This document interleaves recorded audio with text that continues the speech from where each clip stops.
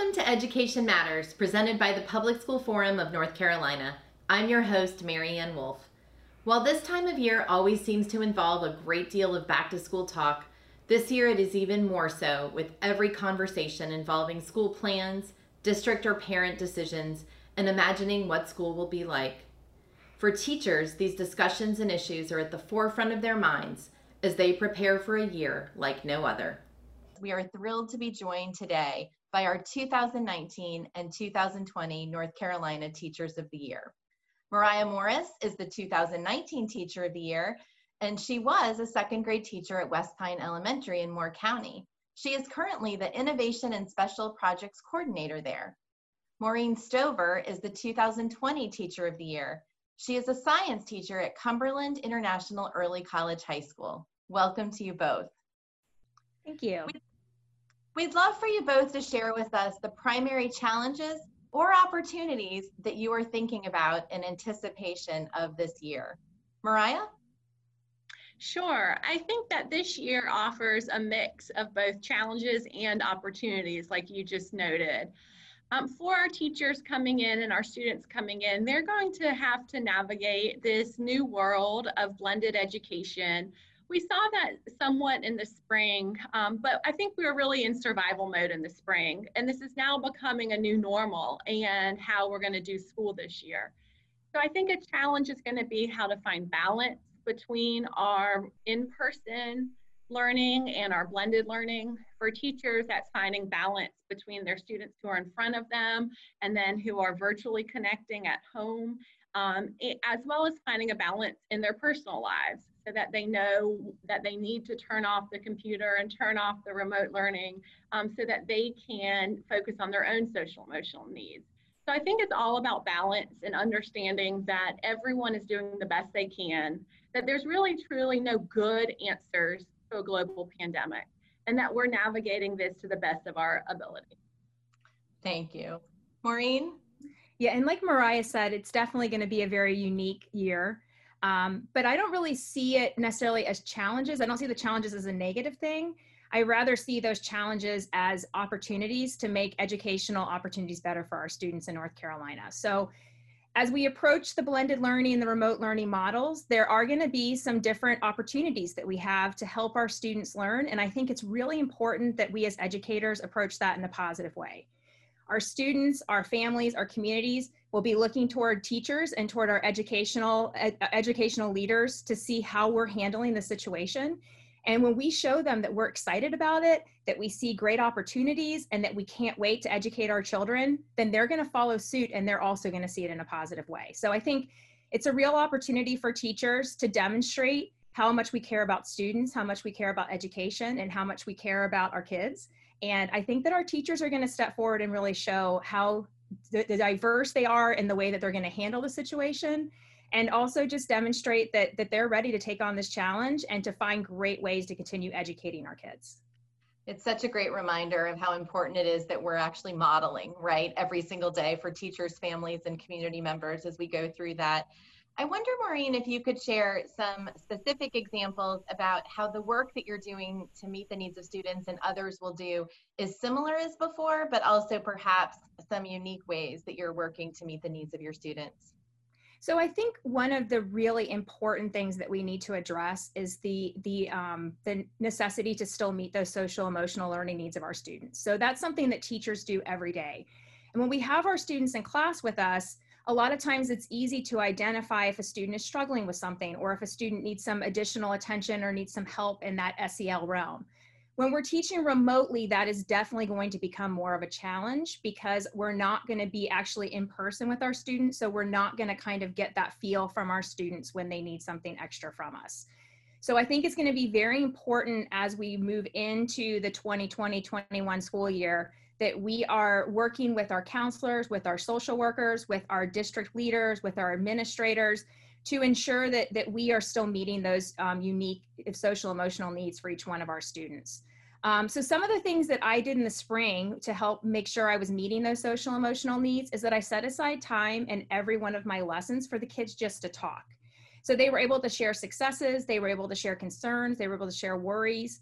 I could be there to congratulate them when they had something really awesome they did. I could also be there to kind of help them navigate some of those more difficult questions that came up, like, what does it mean when somebody in my apartment complex tested positive for COVID-19? Am I, because the kids were scared when they heard that, or what does it mean that that we're not going to come back to school in the fall? How is that going to look? And teachers can be there to help their students navigate through those different questions. So I think it's going to be very important that teachers kind of think ahead of time of ways that they can embed those different strategies that they can use to meet those social emotional learning needs of their students. Thank you. And Mariah, I know you've taken on a new role at the district level, and I'm also aware that district leaders and principals have spent so much time this summer preparing for the new school year. I wonder if you have advice for them, the district and school leaders who are trying to support educators so they can do all the things Maureen was just talking about. Sure, that's a great question. Our district leaders are faced with making new decisions each and every day that they've never been prepped for and have no guidebook for how to navigate.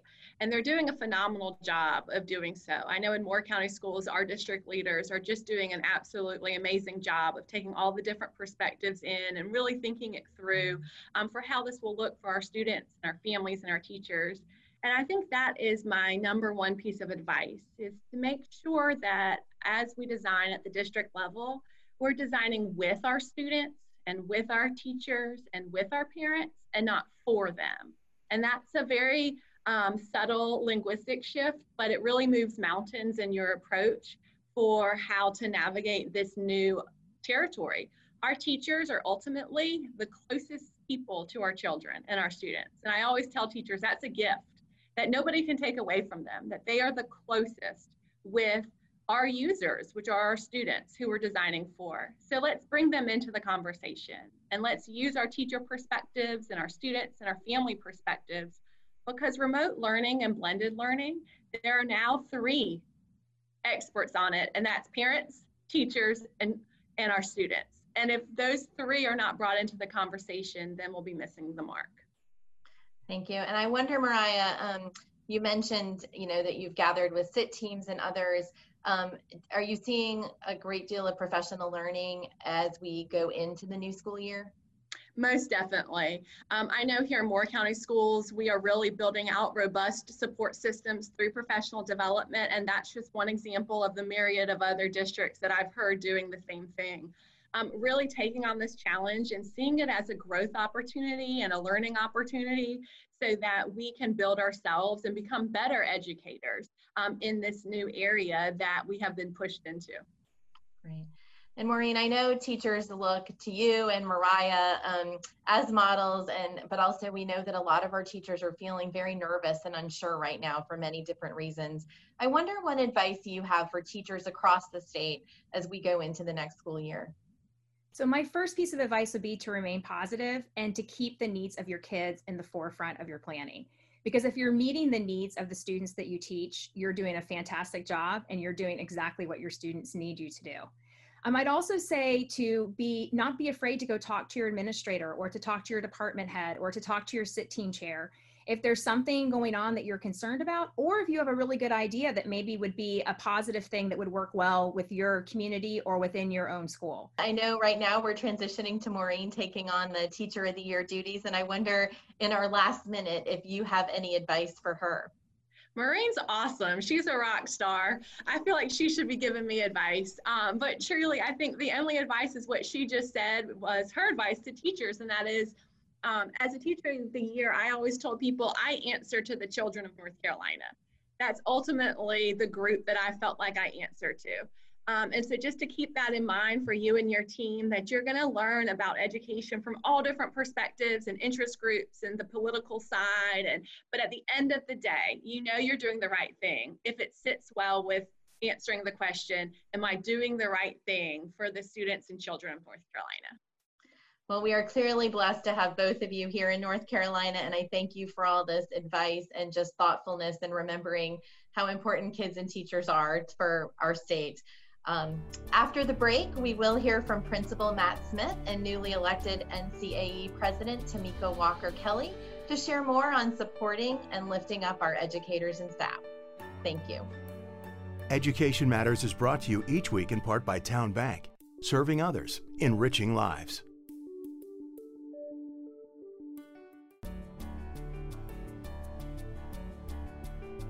Building upon the advice from our Teachers of the Year, we are delighted to have Matt Smith, the North Carolina 2019 Principal of the Year from Edgecombe Early College High School, and Tamika Walker Kelly, the newly elected President of the North Carolina Association of Educators, here with us to share more about how to support our educators as they prepare for a year like no other. Matt and Tamika, what support do you think that educators that you're working with right now need as they begin this school year? Tamika? Well, first, thank you for having me here on the show. And in my role as president of NCAE and in my former role as an elementary music specialist, I hear a lot of concerns from educators all across the state. And so one of the things that I hear are really tangible things, like our teachers need additional resources in order to do their jobs really well, particularly as we are transitioning to the fall. But a lot of what I hear is very intangible, but very much important. Our educators need time. They need the time to dig in and have the professional development and get training on the resources and tools that they will need to make virtual learning a success in the fall. And they need grace and they need respect for their profession.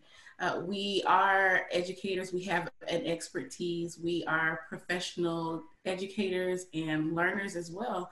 And so that goes a long way in understanding and like I said, extending grace to our educators because we are all in these new circumstances that we find ourselves in.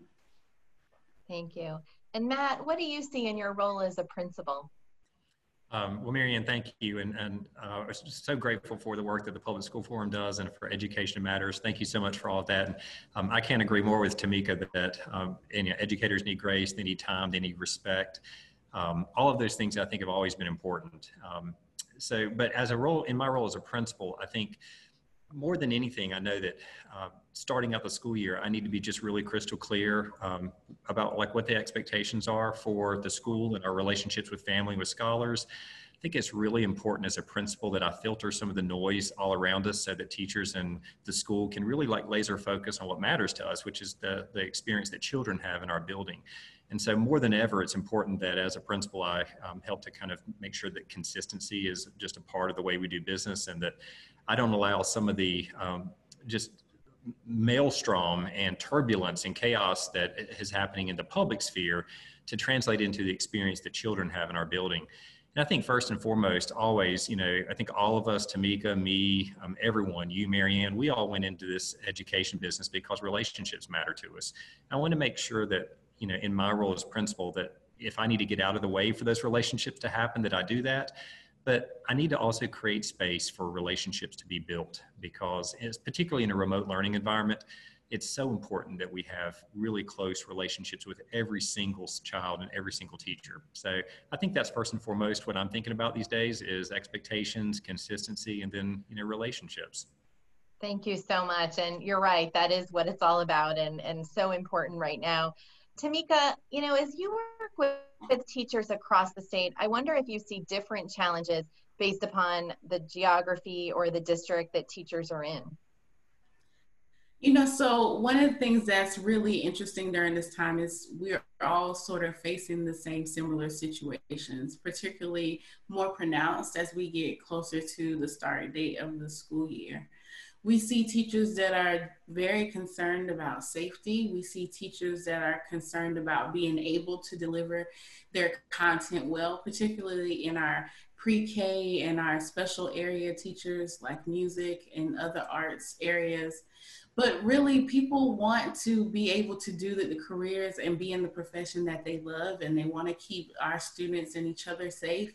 And so those are the common themes that I hear from all across the state, not just in the urban areas, but in the rural ones as well.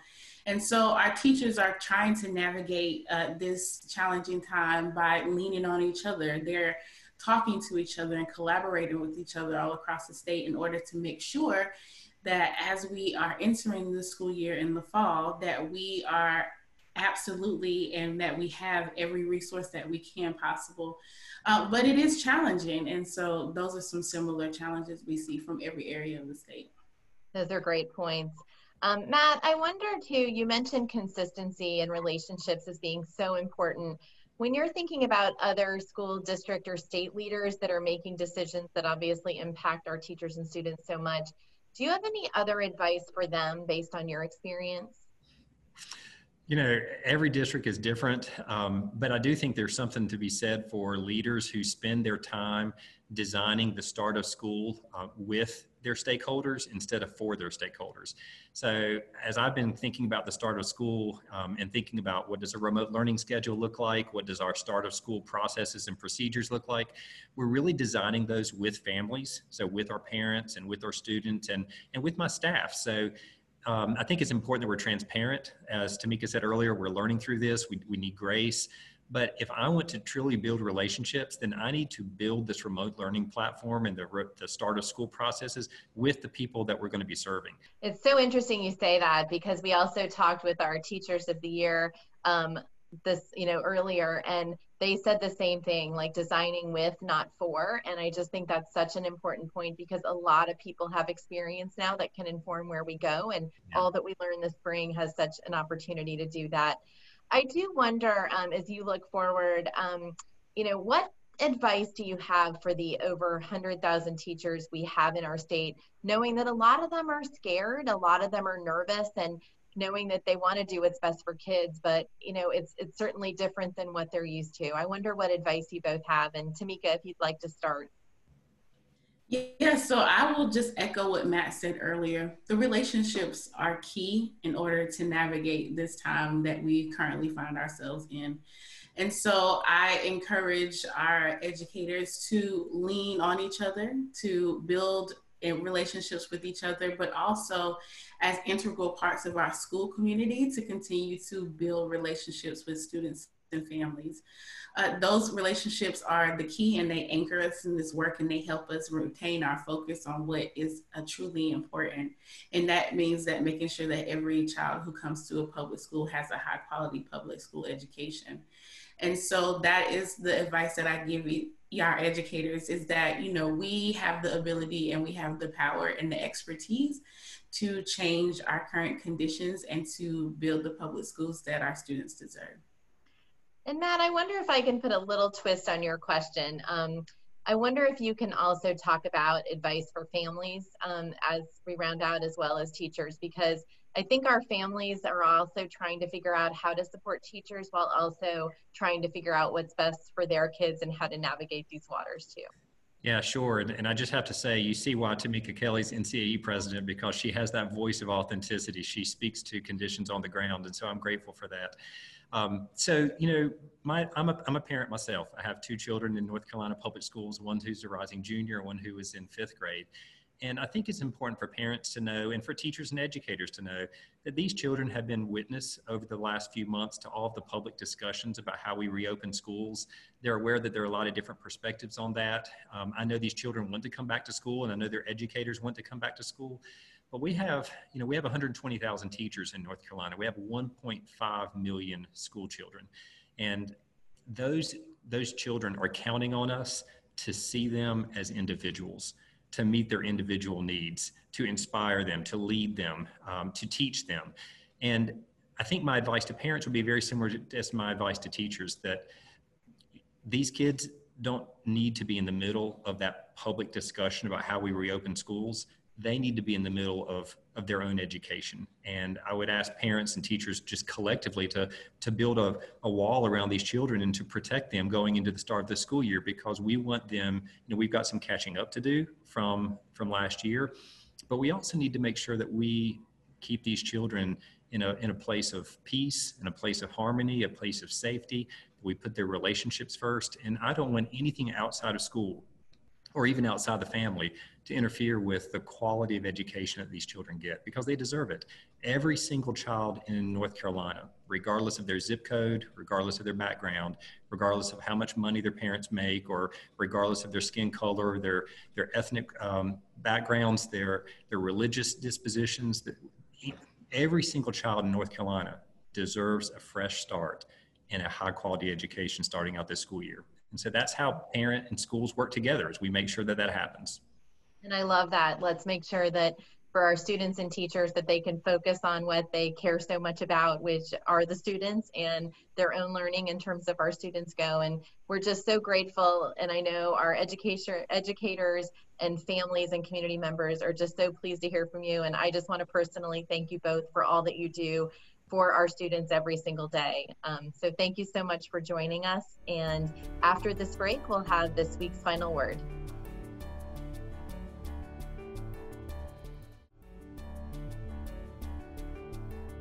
I don't know anyone who goes into teaching who doesn't start out wanting to make a difference for kids. While serving as a teacher always involves many different contexts, age groups, and subjects, this year, most educators are likely feeling like they are first-year teachers all over again. As states and districts are in the middle of making decisions about whether to offer in-person learning, all remote learning, or some hybrid of the two this fall, our teachers are focused on what they must do to meet the needs of their students.